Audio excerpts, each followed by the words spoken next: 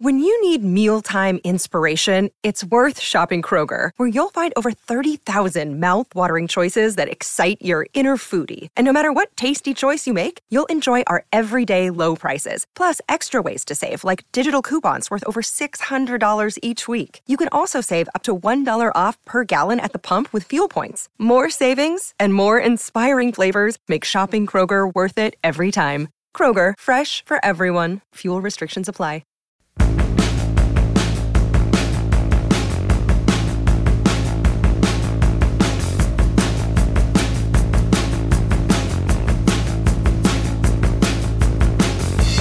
Well, hello. I am Matt Williamson. This episode is brought to you by Live Casino. Folks, football season is here, and Live Casino is where FanDuel Sportsbook, America's #1 sporting app, comes to life. Step up and place your bets as our self-service kiosks or with a sportsbook representative. Then cheer on your team and catch every heart-pounding moment of action on our huge 40-foot video wall. Bet, watch, and win at Live Casino Pittsburgh, Route 30 at the Westmoreland Mall. Gambling problem? Call 1-800-GAMBLER. And what we're going to do, as I promised yesterday, is we've had a day to reflect on that game. I've been able to watch it again. I'm recording this around noon on Monday, so I'll still do more work on it, of course. The All-22 has not been out yet.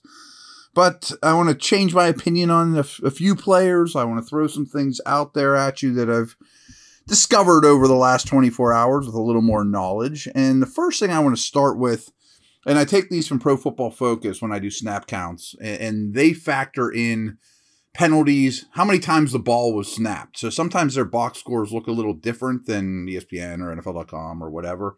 But I like these better because that's actually a reflection of how many times the ball was snapped total. And I promised yesterday to talk about the defensive snap counts for the Steelers. There was 56 snaps, so that's the most, obviously.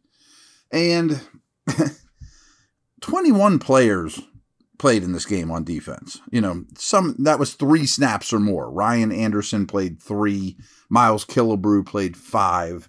Larry Ogunjobi, unfortunately, only played 7. And Jameer Jones played 8. So those guys don't factor in all that much, but the Ogunjobi thing is huge. I think you know why he only played 7. He was injured very early in this game. And that's the theme here is, again, I'm not making excuses. I hope you guys know by now. I'm just showing some facts of who was on the field for that debacle on defense. And it's not pretty. I mean, it really isn't. So let's start at the top, and I just sorted this by total snaps in that game. Trey Norwood played every snap. He played 56 snaps in this game. Not what you want. I mean, only due to injuries. I mean, I think he's a nice player for a 7th-round pick in your dime. Not as your most, used defensive player. That's for sure. And we'll talk about, in the second half of the podcast, I'm going to talk about some guys I thought were better or worse than originally after first blush. Well, he was much worse. So that was awful. Minkah played 54. That's how he always is. Jack played 53. Cool. Highsmith, 48. Sure. Millette played 45. Ooh. I mean, that's hard to swallow. I mean, he's another one that's to me is ideally a situational slot corner. Not an every down slot corner. I mean, he's tough, plays the run well. Usually he's a good tackler. Wasn't particularly in this game. But you want Sutton in the slot much of the time. And of course the Bills know this and they do it anyway, but kept, multiple receivers on the field for a high stretch, made the Steelers play a lot of nickel and dime with a greatly depleted secondary. Norwood's a perfect example, but Millette's another one. He should play 50% of the snaps, not 45 of 56. Cam Hayward played 40. Cool. That's fine by me too. Levi Wallace was only out there for 38. You'd like him to be at 56. Ideally you have Witherspoon and Wallace playing every snap on the outside and Sutton pretty much never leaving the field either. Well, that's not the case. Wallace you only got 38 out of. Devin Bush only played 37. We'll talk about him later too. Same with Malik Reed, 32. Cameron Sutton only out there for 30. I mean, again, say what you want about Sutton, but his versatility and intelligence makes him pretty much an every down player, and you want him to be your ninth best player on the field. And in a game like this, he's probably your fifth or sixth in terms of just talent and overall football player, but he still was only out there half the snaps. Chris Wormley had to play 29, where in a game like this, you'd want him to play about 15. Also due to the Ogunjobi injury. Josh Jackson, who he was a second day pick of the Packers. I mean, he has a little bit of pedigree, but I didn't know he was a Steeler until this game. That one just slipped by me. That's my fault, but he should not be out there for 26 snaps. I mean, needless to say, Montravius Adams was out there for 25. Held up okay, though. I actually don't have a problem with that, but nose tackles against the Bills don't get a lot of run. He was out there probably more than you would expect. DeMarvin Leal played 23. I thought that number was going to be higher, to be honest with you. I mean, he was kind of the pseudo TJ Watt, which isn't ideal because I think they've bulked him up since they brought him in and drafted him to play 3-4 end, and then you ask him at that advanced weight to go be an edge defender because you were so lackluster there. So he played 23. I thought it was going to be closer to like 30 or 40. James Pierre was out there for 23. Spillane was out there for 19.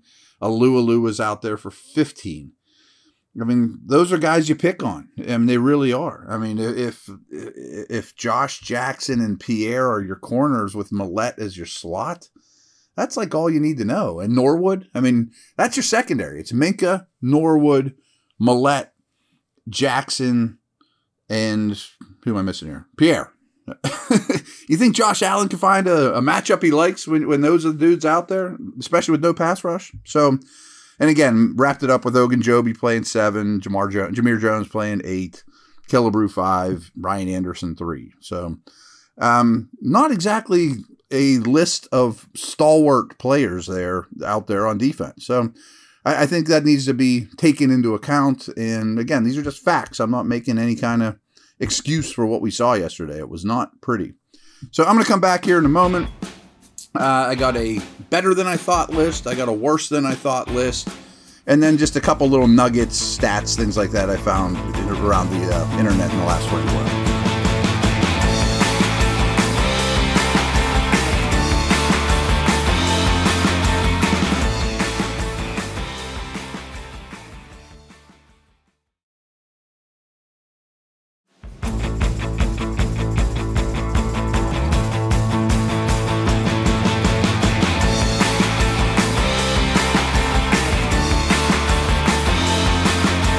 Better than I thought. And I think this is really encouraging because deep down I was starting to worry a little, and I'm not saying we're out of the woods. Cam Hayward played a very good game. He didn't show up as an Aaron Donald, Chris Jones, DeForest Buckner presence, especially as a pass rusher that we have become so accustomed. But he was not the problem. Cam played a very good game. The last couple games made me worry a little. Sort of mentioned Miles Jack at the beginning. I also thought he played a very solid game. He wasn't the problem, nor was Adams, but Adams is a nose tackle. I mean, he's only going to make so much impact, especially in a game like this where they don't run the ball. But I think he's a solid NFL player. I'm open to the idea that he can be the nose going forward and maybe next year. I mean, that's a part-time player anyway. George Pickens was a total beast. I mean, I thought he was phenomenal in this game, to be honest with you. I don't have Pickett on my list because I think we talked about him a lot yesterday, but Pickett and Pickens, pretty darn exciting, to be very honest with you. I mean, what they could do maybe for the next 8 to 10 years is really, really exciting, and both were very good in this game. Pickens was great early in the season. They just didn't give him the football. Chooks and Moore, I'm not saying were great, but they were better than I thought. I know Moore had a couple glaring bad plays. Chooks is a good right tackle, folks. I mean, he is much more of the solution than the problem. I'm still on the fence about Moore. I called him out as a thumbs down guy, where he probably should be thumb in the middle guy. Not thumbs up, not thumbs down. So he was better than I thought. You know what else was better than I thought in this particular game? Josh frickin' Allen. I mean, the decisions he made, the sick throws. I opened yesterday's podcast saying, how's Kenny Pickett going to handle the weather and the wind? Well, no one mentioned it with Allen. I mean, he was playing the same conditions, and they both handled it well. But you just take that as, with a grain of salt because he does it all the time. I think he's the best player on the planet right now. Again, not making excuses for what the Steelers did, but nobody drives their team more than Allen. Like, he has an S on his chest, wearing the red, white, and blue, never turns into Clark Kent. I mean, he is a total superstar and was even better on second watch than I thought live. I mean, ball placement, decision-making, when to run, when not to, throwing guys open, let alone the Superman plays. Matt Milano for them played a stellar game as well. Without Edmonds, they always rely on two linebackers on the field in nickel. Milano's the leader of the defense.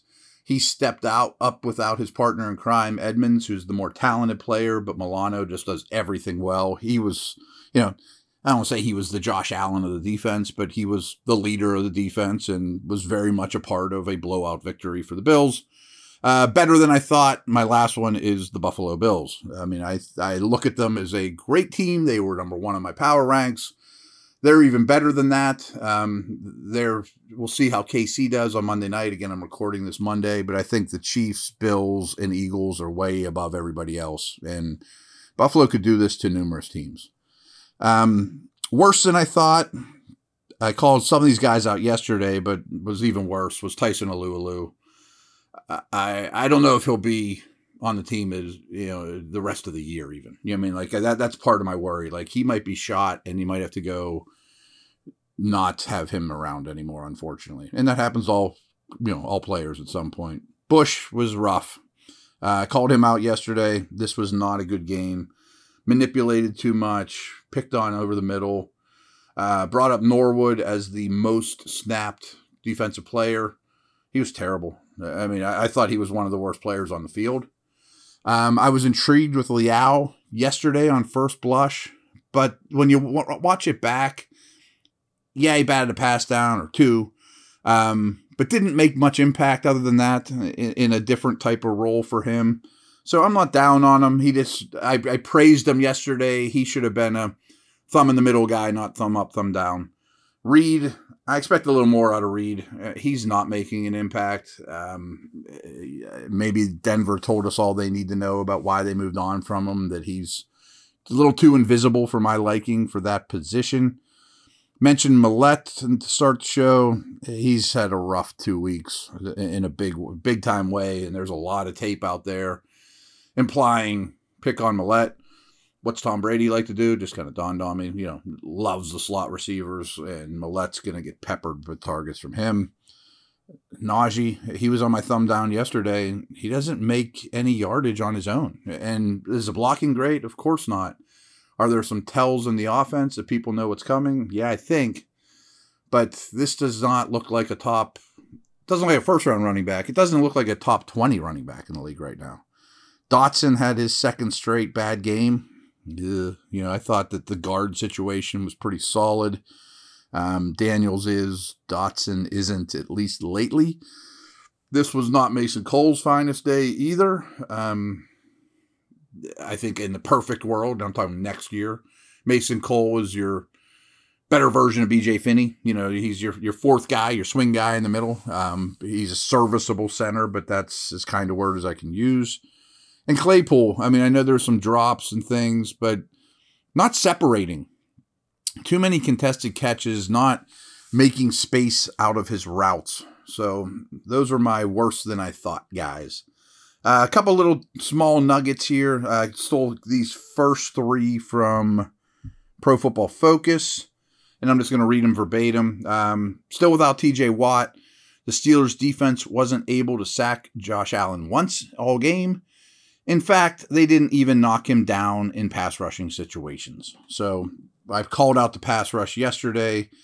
Was really, really bad. I mean, to me, that was one of the biggest problems without question. And we know who played in the secondary. They did not help each other out, and that's what you get.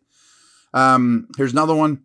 Bills' first-round cornerback, Kaiir Elam, he's their first-round pick, had an eventful day in the secondary. He snagged an interception on a ill-advised Kenny Pickett pass, and I agree with that. That was one Kenny should not have thrown. But he also gave up over 100 receiving yards on 8 catches from 11 targets. So I assume that's why Pickens forced one in Elam's direction, was because they were ripping him up.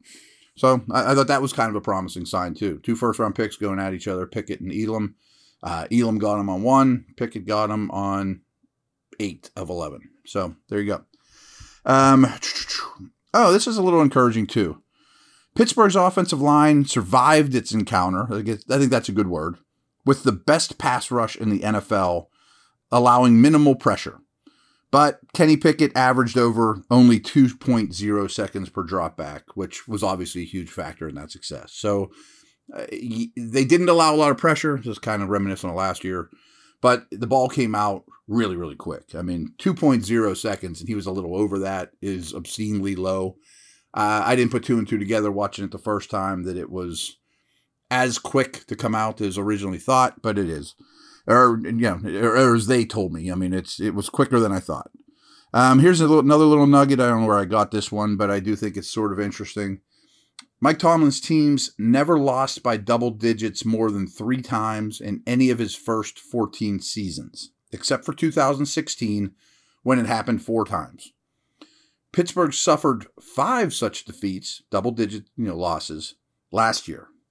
The Steelers have 2 double-digit losses in 5 games this season, with Tampa and Philly on the schedule over the next 3 weeks. So, is this a theme, or is this a blip? Not losing tight ones to the Patriots and that type of thing that we saw earlier in the year, but getting beat bad, So, that's 7 over the last, what are we talking about, 5 games this year and 17 last year.